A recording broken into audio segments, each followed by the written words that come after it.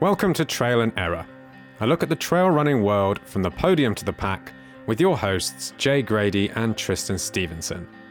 We decided to start our own trail running podcast to talk to the people we find interesting in the trail and ultra running world, to find out their highs and lows, their momentous successes and their abject failures, and to perhaps give us all a little bit of inspiration to take on some adventures and challenges of our own. We'll be speaking to runners and athletes, race directors and coaches, sports nutritionists and doctors to get the best out of our own running and hopefully yours too. We hope you enjoy the podcast, and if you do, please hit like and subscribe via all the normal podcast feeds. But for now, let's get on with the show. Someone shouted across the car park that at you that they enjoyed the podcast. Yeah. How weird is that? That's nice. Yeah. Yeah, it's lovely to get shouted at. In a nice way. Instead of Run Forest, it's always good. Well, I had someone at the school pickup tell me that they like the podcast. Really? Yeah. They know my wife, and I think I saw one of the children with me and sort of put two and two together. And they said that their friend had put them onto the podcast. Fuck. And they liked it too. She said she's only like 5K runner or whatever, but obviously something in there that's relevant to them. It's not, not just how weird. People like to beat themselves all day. So it's a bit weird, but it's good. Oh, I asked him if there's any big names he wants to share, and he said you. Oh, we're talking about the start list for the ARC. Yeah. Shall we just? I mean, let's record. Yeah, we are recording. We're already recording. So this is an episode about the ARC of attrition, which at the time of release is 10 weeks exactly. I just worked out. To the day. Yeah, so this is going out mid-November, and the race is on the 20... Oh, wait, no, 20... It won't be 10 weeks. 20... It starts on Saturday, doesn't it? It starts on the Friday. Oh, does it start on the Friday? Yeah, unless you want to really make up time on everybody else, really sprint for the finish. Well, no, if I start on Saturday, a handicap. I think might be coming in. We'll probably finish together, though. A couple of cut. I don't know. I think some of those earlier cut-offs might be a challenge without a time machine. So it's Friday at 11 a.m.? No. Shall I give you a lift to the start just to make sure you get there? Might be an idea. 12 o'clock. We have to get a bus, actually, so we all get there at the same time. Yeah. So it's usual thing. Meet at the Eco Park at Porthtowan. Porthtowan. Go to the toilet a lot. Do your kit check. So yeah, for those that don't know, this is a kind of a marquee local race. One of the biggest in the southwest, and certainly one of the biggest winter ultras in the UK. It's 100 miler all along the coast path down past Land's End. It's a mud crew race, and we're both running it again. We're both doing the 100. You've changed your discipline from the 50 back to the 100, and you podiumed 2 years ago on the 100. So yeah, you like you said before, you've clearly forgotten how much pain and suffering is involved, and we're back again. Yeah, the suffering does fade, doesn't it? And I don't know. I would have the 50 would have been good to do as well, but I feel like I can do better on the 100. Like both, I can probably put in a better performance on the 100, and I can better my previous time on the 100. I look back at that race and look back at my pacing last time, and I went out pretty fast at the start, chasing down Steve Wyatt, which never quite happened. And I paid for it towards the end. I did so much walking in that sort of last third, and I think to myself, I don't think I need to walk that last third. I think I probably can run it and put in a better time. And it's like the first time you do it, and there will be people listening to this perhaps who've never done it before, it's difficult to sort of put a gauge on what time you expect. You know how fast you can run, a particular route or a particular section of the coast path perhaps. And maybe you've done 100 miles before and you know how fast you can do that. But it's really difficult to sort of create a kind of pacing strategy and a kind of, a pace coefficient based on all those factors without actually getting out there and doing it. Because, once you've done 70 miles on the coast path, those final 30 aren't particularly appetizing. and there's no telling what sort of condition you're going to be in when you get to that. So I know, and a lot of people listening to this, I'm sure, now have the benefit of having done it once, and then some people have obviously done it quite a few times. And so now looking at it with that sort of personal benchmark, I can sort of explore ways in which I can improve upon that and do better. And that's one benefit of the last 2 years and having done it before. And the other is that I'm a better athlete now as well. So combine those two things together, as long as nothing goes dramatically wrong, I'm hoping to be able to put in a good time. Yeah, it should be. I mean, I think a lot of people have moved on over the last 2 years as well, and found the lack of races has forced a lot of us to really look inwardly at our training and how we develop, because you haven't had that external gauge to put yourself against. And so a lot of people, certainly ones that I know and run with regularly, have looked really deep inside and said, right, okay, this is the training I need to do for this, without any external pressures, without any kind of external gauges, and just laid down some serious miles, some serious external training, all the stuff that we've talked about, strength and conditioning training, flexibility and range of movement training, and all this stuff. So lots of people have had a long time to prepare for this race, and I think it's going to be I think a lot of people are going to do some really good performances this year. I certainly hope that we both will. But yeah, it's been a long time. So this is your third crack at it. What, from your perspective, is going to be different? Well, I'm going to finish for a start. That's the big change. Oh God, everything's different. It feels like I feel unrecognizable from the person that did it 2 years ago. In all honesty, I just don't. I look back now and I think, what was I thinking? I would have scraped to finish if it hadn't been for vomiting, possibly. But and the hypothermia. But it was. I look back now and I think, Christ, I've done more vert than I ever have. I've done more miles than I ever have. I've really focused on a lot of restorative measures. I've done more yoga in the last 2 years than I've ever done. I do a lot of yin yoga.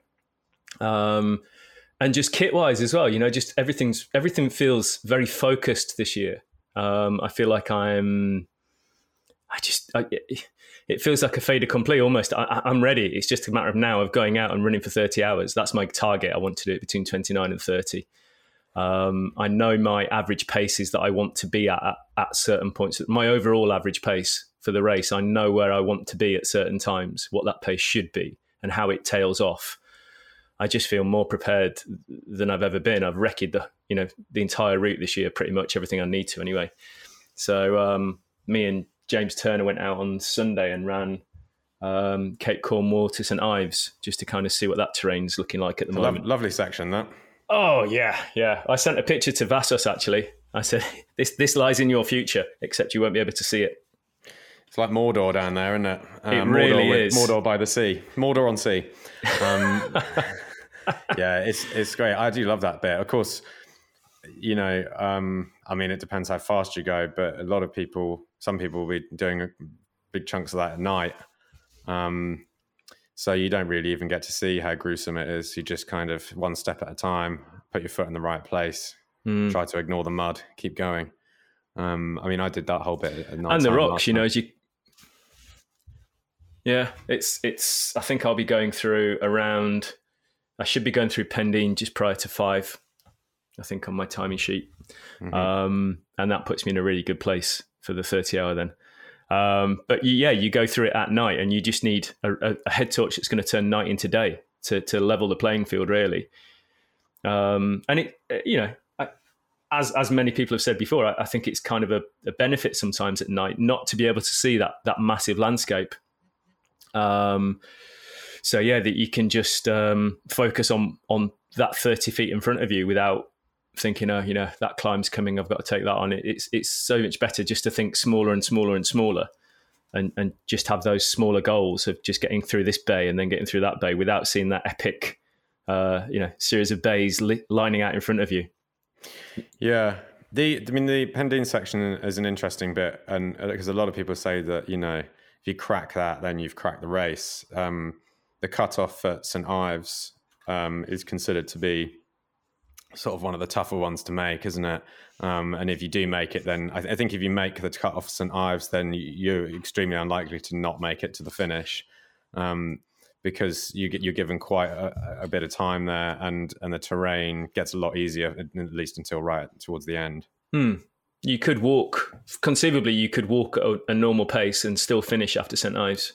You just have to keep moving. But like you say, you've got those hills at the end.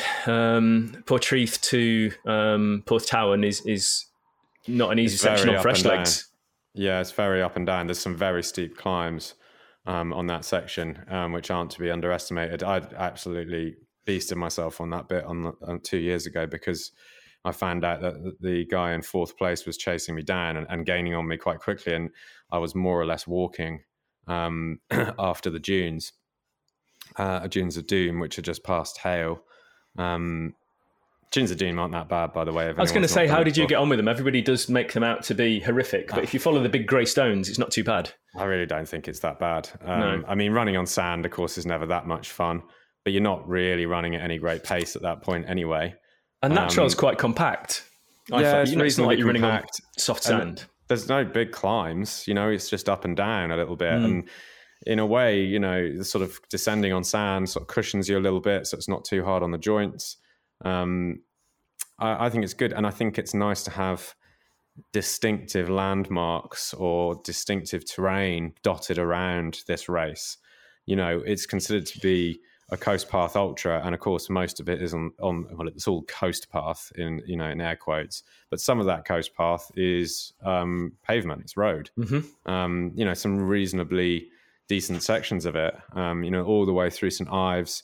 There's a bit of trail between St Ives and Hale, then all through Hale is road running.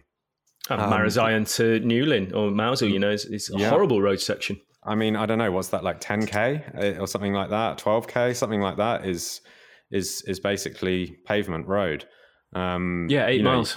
Yeah, so there are bits like that break it up, and whether you prefer to run on road or coast path or sand dunes or grass, it doesn't really matter, because you're going to get a little bit of all of that. And I think that's quite nice, because you can, like, for example, when you're, let's think about this, when you're coming after Porthleven, heading towards Marazion, and you're like, right, okay, I've been on coast path non-stop now, except for Porthleven, for the last, whatever it is, like 4 or 5 hours.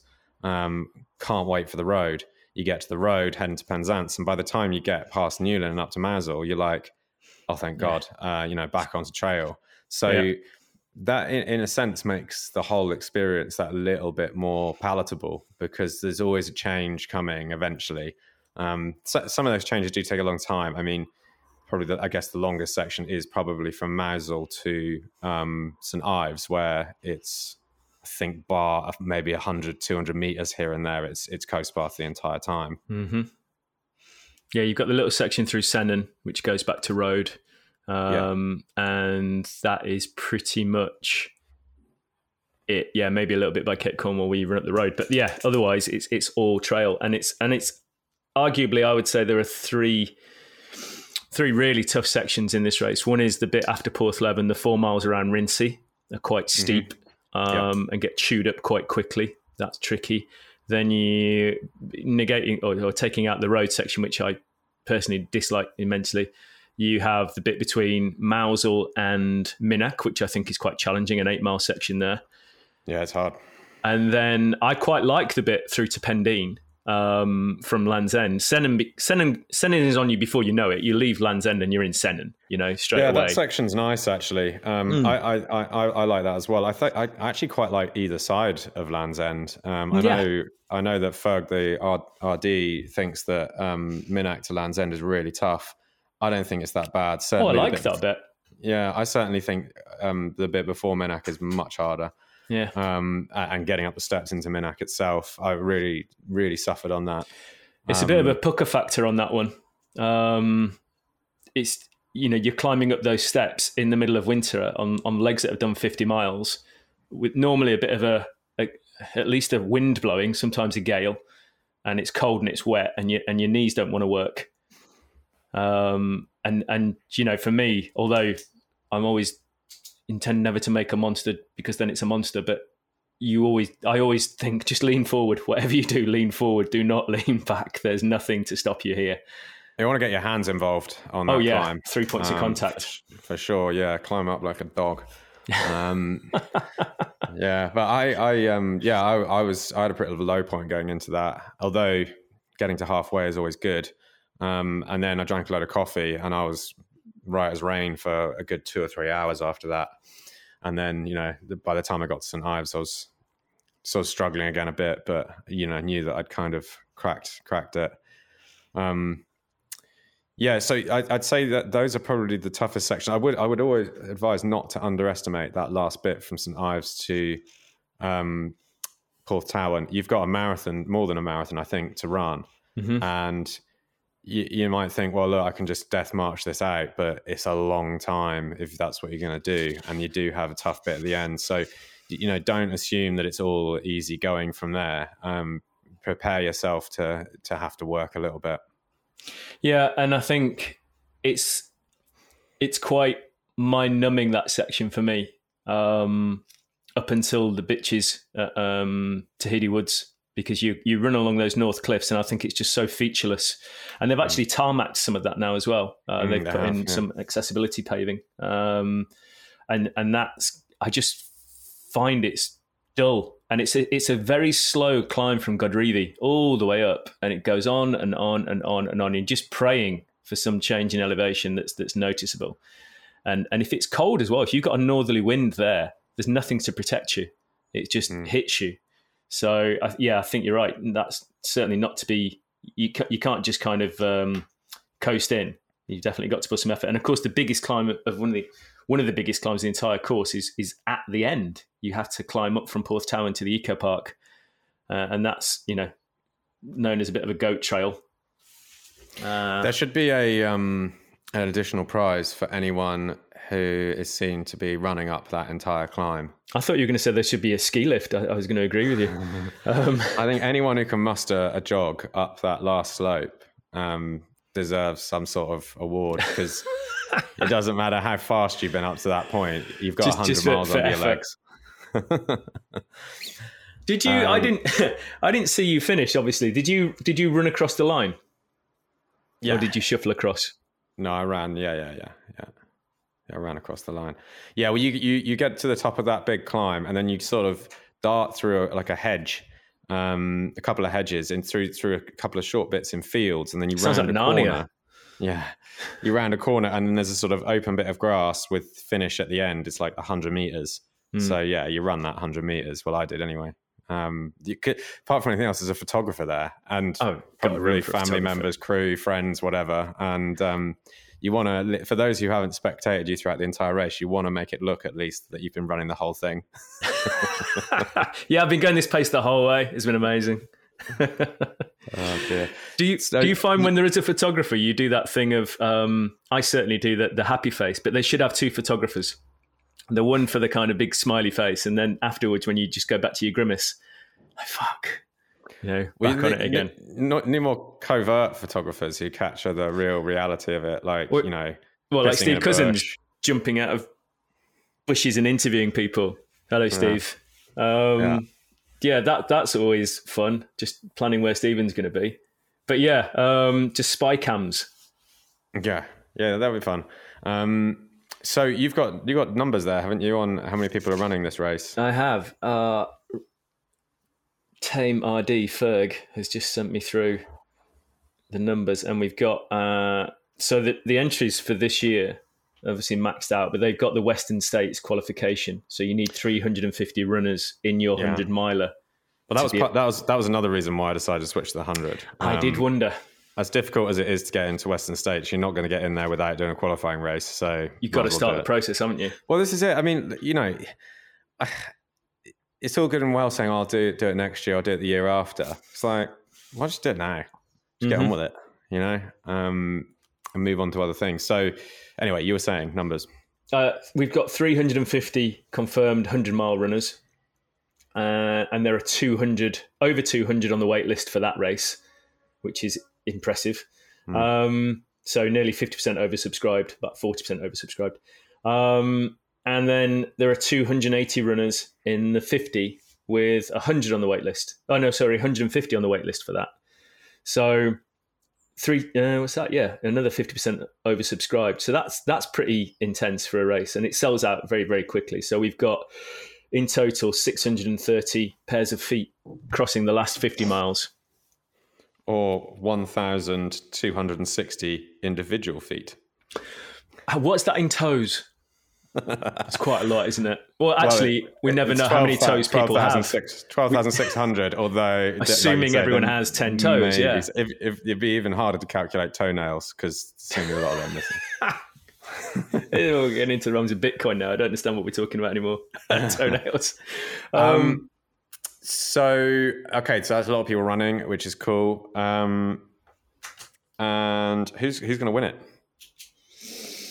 I don't know. I was trying to ping Ferg to try and get some names. And so we've got Charlie Harper, who I think is running the 50. Yep. James Elson for Centurion Running. He's doing the 100, isn't he? He must be doing the 100, yeah. Cat Simpson. He did the 100 2 years ago as well. Did he? I didn't know that. Yeah. He ran the 100 2 years ago because at the start line, the event was sort of touted as a face-off between James and Steve Wyatt, who I presume is running in 2022 and has obviously won it, 3 times, 4 times, 5 times? I don't even know. Possibly 4 or 5, actually. Yeah. And won it 2 years ago. We stopped counting when you run out of toes. Yeah, so King of the Arc, as he's known. The Pirate. So he's always one to watch because nobody knows it as well as he does. He has been seen training as well. I've had reports coming in that he has been spotted out there. So Steve Wyatt. James Elson, I don't think he trained that much for it, but he ran it 2 years ago. I think he came in 7th or 8th. Okay. And in around about 24 and a bit hours, I believe. But it may well be that he's trained harder for it this time, so he'll be one to watch. There's Cat Simpson and Nikki Spinks is doing the 50 as well. So that'll be interesting because she's rapid. She is. Yeah. Jamie, my brother, of course, is doing the 50. He's doing the 50, isn't he? Yeah. And he's flying at the moment. So, I mean, I would imagine the 50 is going to be a face-off between him and Charlie Harper. I don't know if there's anyone else there that might be in contention, but Charlie Harper, I think he's the current British 100K champion, but whether he is or he isn't, he's done some very fast times over that distance. I think he's somewhere around 6 hours 45 for 100K, which is insanely fast. Of course, that's, flat road running type thing. And this is a sort of different kind of terrain, but I think he knows trails and coast path. I think is he even Cornish? He might be Cornish. Don't know. So it's not like he's going to be a fish totally out of water. And 100K, 50 miles on the coast path is somewhere comparable to 100K on the road, I'd say, or maybe probably even say 40 miles on the coast path is sort of comparable. If you think, well, a fast 100K time is 7 or 8 hours, this is likely to take the fastest 50 mile runners somewhere between 7 and 8 hours, I would say. Probably more towards the 8 hour end of that scale, but 7.5 hours is, if someone really put in an incredible performance, Jamie might well have that in him, 7:45, down to 7:30 something, then that's where we're sort of looking. So it's sort of, I'd say it plays into Charlie Harper's range quite well, given that he's obviously extremely fast, possibly the fastest British male over 100K at the moment. To be doing that kind of distance on the coast path. I guess it depends if they run their own race as well, or if they actually, do a battle. Yeah. And weather's going to come into it, and the amount of mud and everything. It was very muddy underfoot 2 years ago. I will say that. Although we were quite lucky with wind and rain and cold, it wasn't, what the weather, it wasn't that brutal. It was extremely muddy underfoot. So, who's to say it won't be the same or worse, but if it's better underfoot, then we might see faster times in the 50 mile from Charlie Harper, and in the 100 mile, I'd say there's a good chance that Kim Collison's record is going to get taken. So his course record, should know this. Is it 22? It's 21 something. It's 21. Yeah, I think it's something like 21:20. That's rapid, isn't it? It is fast, but I think it's going to get taken. So we mentioned already James Elsom. There's also Ashley Scott. Is it Ashley Scott? So Ashley came second 2 years ago, and was really kind of surprised everyone because he came over from, I think it's Dorset direction, and not local, but really paced himself very well.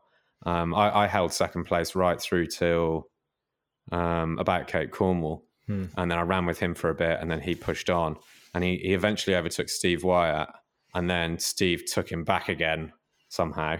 There's a bit of controversy around that, I think, in the latter stage of the race, and pipped him by, I think, 10 or 15 minutes. So, but Ashley is obviously going to be, back with, wanting to improve upon his time, with a bit of a vendetta, maybe. Certainly a bit of rivalry there with Steve. So if he's trained well and pushed hard, then I would say he's a hot contender. Well, if we're talking about records as well, of course, Ellis Bland. And then there's Ellis Bland as well, which, winner of the Plague, 100K, and set a new course record by almost an hour. He, I would say, above anyone else, is probably the one to watch in terms of winning this race and setting a new course record. Given that he did the Plague 100, which is a tough course, in 10 hours, there or thereabouts, I'd be very surprised if he wasn't aiming for sub 20 hours on the Arc 100. Now, it was close on the Plague, by the way. He did just pip him by 6.5 hours. But we were neck and neck at the start. So, he's definitely going to be wanting to set some records and win, I expect. Interesting to see what he's like over that kind of distance. He's obviously fairly well versed with mud and hills and darkness, because he's done some long FKT type attempts as well through the night. So I wouldn't bet against him. But it's the job of people like me to make sure that it's not too easy for him. The disruptors. Yeah. But it is, so much can happen on that course. There's so many opportunities to hurt something, for something to go wrong, for something to find your weaknesses. Well, nutrition as well, I think. You can do kind of like 10-hour, 12-hour events and fluff the nutrition a little bit and push through. That's what happened to me at the Serpent Trail. Nutrition bit me in the arse around about 6th, 7th hour. But it didn't matter because there's only a couple more hours to go. If you fluff that kind of stuff up on a race that even for the best of us is going to take 20 hours plus, there may be no turning back from that, whether it means you bonk or you're sick or, you just can't get food inside you and therefore you're slowing down more and more. That can happen even to really great runners. So there's a lot of different things that can go wrong, far more than there are that can go right. So I do think there's an element of luck in this sort of stuff. I think you can just be unlucky on the day and things go wrong. I think just playing out, there's so many variables. That's the thing. It's there's so many things that can happen, like you say, and it's sometimes it suits people, sometimes it doesn't. Some people like cold and wet, some people like dry and cold, some people dislike the wind immensely, some people don't mind it. It's just, you never know. Cornwall in January, it's been balmy some days, and then absolutely crappy and freezing the next. So it's whatever the Atlantic throws. This year, the race that was postponed, we had a whopping great storm coming. It would have been atrocious on the Arc this year. It would have been one of the worst weather systems we'd seen on it. But the race didn't happen, so we don't know. But yeah, and it's a long time for the weather to change as well. The weather is notoriously changeable. On the south coast, you can have very benign conditions, and on the north coast, you can have massive pounding swells with a wind behind it that really stops you in your tracks. So yeah, it's so much can happen on this. Well, the good news is that it's called the Arc for a reason, and that is that it arcs around the peninsula. So it'd be an unfortunate shift in weather for you to have a headwind or even a heavy side wind for the whole thing. It's likely that at some point in time, and these are normally southwesterly, these winds, aren't they? So it's likely that you're going to hit the worst of the wind at the start, and you might even get a bit of a tailwind towards the end. That's what I'm hoping for. That's what I've requested anyway, as in my note to Santa. So kit-wise, are you just using the same kit as you did last time, or has that evolved? No, pretty much the same as last time. I'll carry the same stuff. I pack a little bit lighter than I did then. Can afford to do that because I'll have crew stops in between checkpoint stuff to switch out bits and pieces. But yeah, I'll basically pack. I think I'm trying to think if there's anything I won't be packing that I did last time. But are you using the belt? So. No, I'll just be using just a pack, just a vest. Yeah. I mean, most of my kit's changed. Not most of it. Some of it's changed. I've got different waterproofs, for example, like all Gore-Tex, shake dry stuff. I'm trying to think. I think I ran in tights for some of it last time. I don't wear tights ever anymore because I find the chafing is a bit annoying. Actually, no, I don't think I did run in tights, did I? I had calf sleeves. I don't run in tights. I've definitely been shorts. I think the main thing with kit, as in clothing, is to make sure you've got what you need for if you really start to feel the cold. Because what you don't want, especially if you're starting to slow down, is to be stuck on a section of coast path as you really start to feel cold. You can't move fast enough to warm yourself up, and you're just getting colder and colder. So you need to be, obviously mandatory kit shows that we need base layers, etc. You need to make sure that stuff's actually going to be functional if you need it. And shoes wise, so another top tip that I would give is to definitely do shoe changes. If you've got crew that can help you to do that. If you don't, then sorry, that's unfortunate. But I would definitely do shoe. Yeah, drop back checkpoints, but the checkpoints aren't necessarily in the right places for the appropriate shoes. So I will shoe change just before Marazion and then change again at Mosul. So I'll wear road shoes for that section. Then I'll change again at St. Ives, and I will probably keep those road shoes on quite possibly right through till towards the end, because the coast path after hail is really not that technical, and depending on the mud, and this will depend on mud. If it's muddy, then I'll definitely switch back to trail shoes. I might even keep some decent tread road shoes on, or perhaps my Nike Pegasus Trails, which is sort of road trail crossover. But anyway, I can make the decision at the time which shoe is appropriate. But two things here. One, you want the right tread and cushioning for the surface that you're running on. And two, it's just nice to be able to switch shoes and feel a slightly different running dynamic, a different level of cushioning, something that changes it. You obviously can change socks at the same time to dry your feet out. And that can be, a huge morale boost. The time you're going to lose for changing shoes, which is a minute, 90 seconds, is nothing in the context of a race that's going to take a day. But it can be everything in terms of morale. And indeed, that time can easily be pulled back in speed gains from improved traction or, more comfort from the cushioning that you're getting, et cetera, et cetera. So I'd say if it's something that's doable at the appropriate places, then definitely do it. And even if it isn't doable, stick a pair of shoes and socks in drop bags, even if they're just more trail shoes, more of the same, something different. Totally you never know when you're going to have to move away from a hotspot or something like that forming. It can be a big change. I changed at Carhays on the Plague this year, mile 44, from my Speedgut Evos back into my Saucony Peregrine STs, and that was a game changer for the last 20 miles. Just the shoes were becoming unbearable, and just changing shoes made my feet feel like new.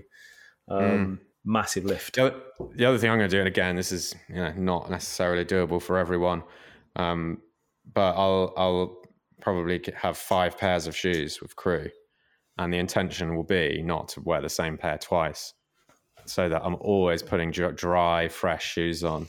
And because you can switch back to shoes you've already worn, but of course it'll be lagged in mud and soaking wet, and that might it doesn't seem like so much because of course they're going to get wet and lagged in mud anyway.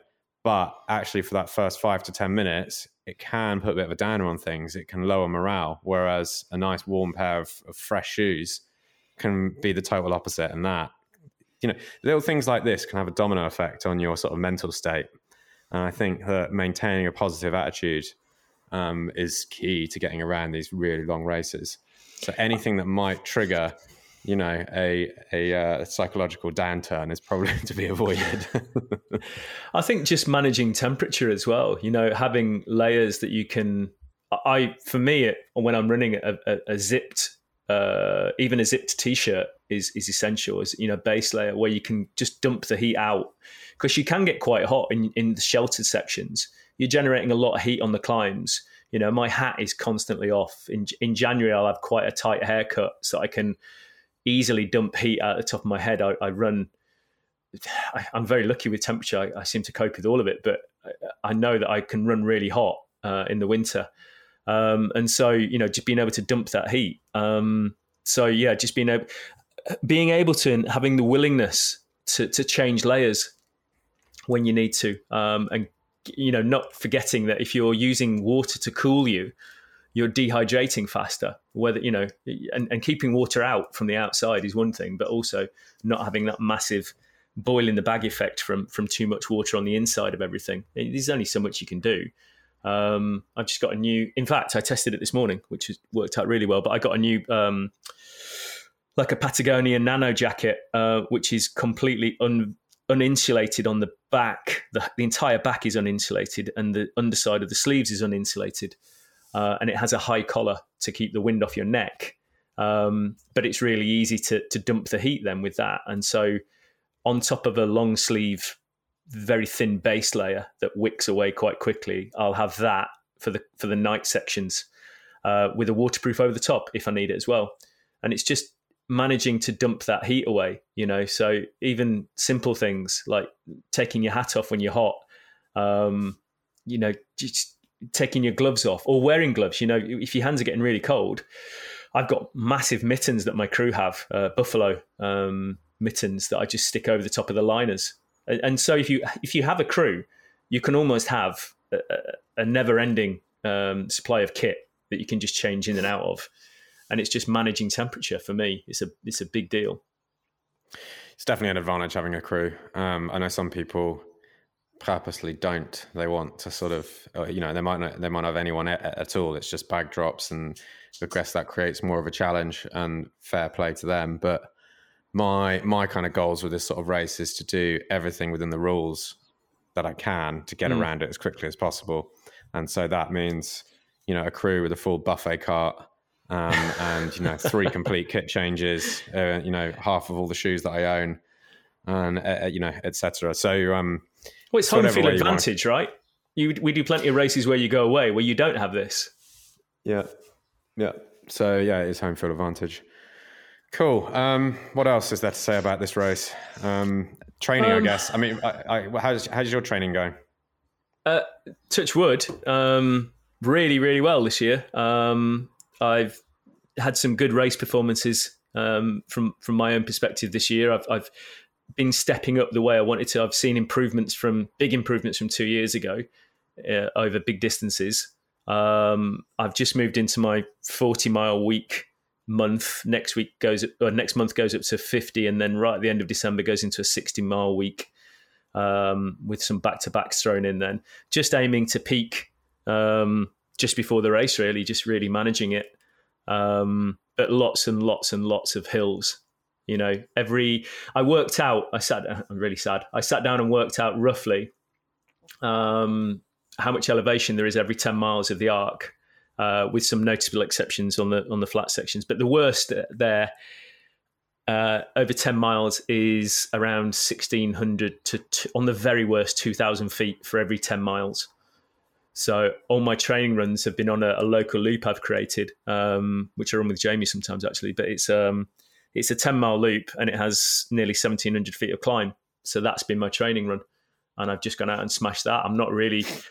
The pace has come just by running it repetitively, but it's got enough hill in there, enough to challenge me. And do you run up all the hills? Of the coast path. Do you run up all the hills? I do now, yeah. Yeah, and all I do, I just change I keep my cadence the same and shorten my stride. And I just concentrate on my breathing and keeping my heart rate down.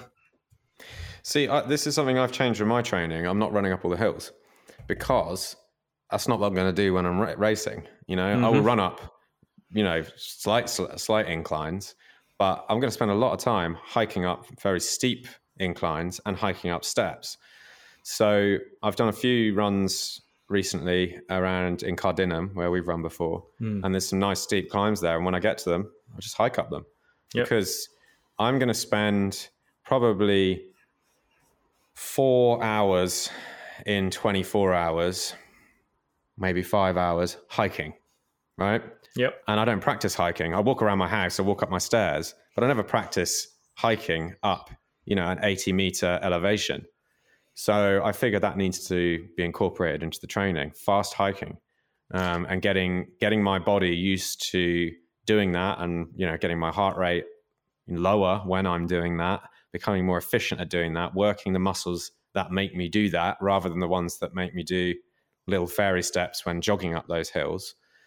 Because I might jog up some steep ones to begin with, but that is going to end at some point, and then that's when I need to be able to switch gears to this sort of hiking, and I want to be able to move up these things with speed. Mm-hmm. I see your point, and I've done a lot of very long distance walks over the years, and I feel that I'm a strong walker, but what I want to do is just make sure I've got that aerobic base, and so just hour after hour in zone 2, maybe a little bit of zone 3, because I'm not always perfect. None of us are, but it's it's nice to just have that very low output. And also I've shed, within the last 2 years, I've shed 1.5 stone in weight. Building the cabin during lockdown helped. But it's stayed off, and I've switched a number of things up. Eating before 7 has made a massive difference to how lean I've become. So I'm carrying less weight as well. And I'm just feeling movement is really good now. And I'm just literally concentrating on the cadence and the breathing, and everything else seems to be coming along. I'm just seeing my times getting faster and faster. Not by huge leaps, but the training this year has gone, I think, really well. But yeah, you're right. When you're out there on the coast path, there's lots of sections where you have to walk. And I think it's very easy when you're walking those sections to get into some kind of a low pace, but every second counts. Especially at my level in the mid pack. I'm certainly not going to be chasing cutoffs this year, but I guess you always are. But there's an element of every second counts, and I've looked at my times previously, and I have wasted time at checkpoints. Wasted. And I always thought I was doing quite well, but I'm just watching the flybys on Strava, seeing people streak away. So it's just making sure that everything counts. And when you're going uphill, having that internal voice saying, push hard. I take on nutrition on the climbs. So that's quite a useful point for me to really, gather some more calories on board, and then but push hard. You can't use the hills as some kind of jolly to nice leisurely pace up there, you've got to go for it and then run everything that's runnable. I've even got to the point where when I was changing to running up hills, I would run until my breath became ragged and then recover. And then as soon as my breath was under control again, I'd run again until my breath started to become ragged and I lost control. And then I would dial it back again. And that kind of fartlecking method almost up the hills, you have to look at traction in those situations as well. If you're climbing up a muddy hill, it's just not worth wasting lots and lots of energy. It's better to have good foot placement than be slipping backwards and losing your footing everywhere. You're going to use a lot of muscle glycogen and energy if you're running inefficiently or moving inefficiently. So that's race experience though, isn't it? It's knowing where you should push and where you shouldn't, and being willing to change given the conditions that you're in. And it's very different for, the people covering some of those muddy sections out past Sennen, when, like we say, there's 1,200 nearly pairs of feet gone over it. It's going to be a completely different experience to the first 20 runners that go through there. And also you guys at the front don't have necessarily people to follow. You might not be seeing a head torch in front of you or a tail light. Whereas some people right in the middle of the pack, in the middle of the night on the 100, I've been there and you look back and there's nothing there, and you look forward and there's nothing there. How can I be on my own? But you are, and there's nowhere to guide you. So, and then at other times you look back and there's 100 tail lights behind you and there's the same in front. So everyone has a very different experience on it. But yeah, it's, the training everyone has a very very, different very experience, but also everyone has the same experience. Exactly. Which is it's not any easier. And mud. And fun. It's always fun. I've changed my mentality over the last few years, and I make sure that I have fun on these things, no matter how horrible they are. Because I know that I won't always be able to run these things. At some point, enough's enough. And I just want to make sure that I enjoy it while I'm doing it, not that I look back later and go, I had really good fun there. I want to know every time I run that I'm grateful for the gift of movement and to be able to do these big challenges in the moment, though. It's important to enjoy it in the moment.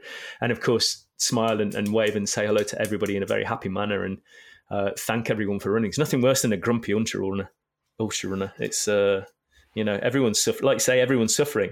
You big grumpy face doesn't tell anybody you're suffering any more than the last person. Everyone remembers the people that run through smiling. And you quite quickly forget the people that run through with a massive sad on. I'll smile at the end.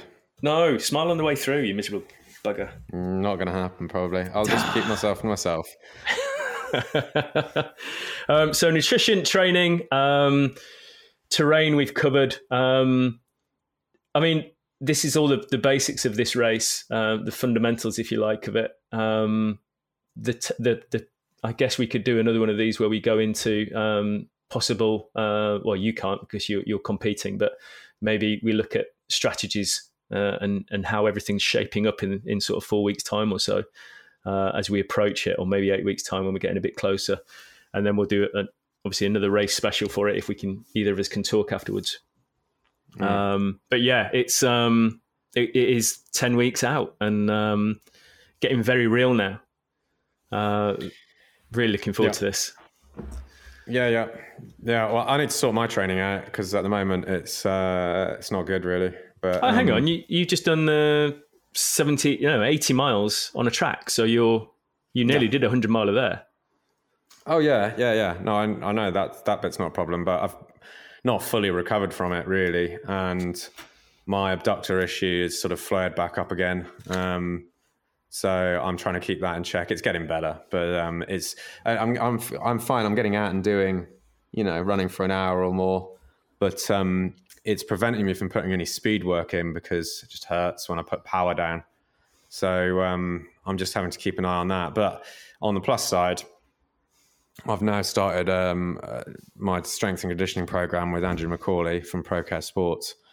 And that's going well so far. I mean, I'm only a week in, but, putting in some new movements and strength work that I hadn't done before. And, I'll have 10 weeks of that under my belt by the time we get to the ARC 100. So it'll be interesting to see how that impacts things. But I mentioned already about hiking. One of the things I'm really concentrating on is just power in my legs, because I've got the cardio, I've got the endurance, but I think a little bit more strength down there could really be very useful on a race like this where there's so much climbing and descending.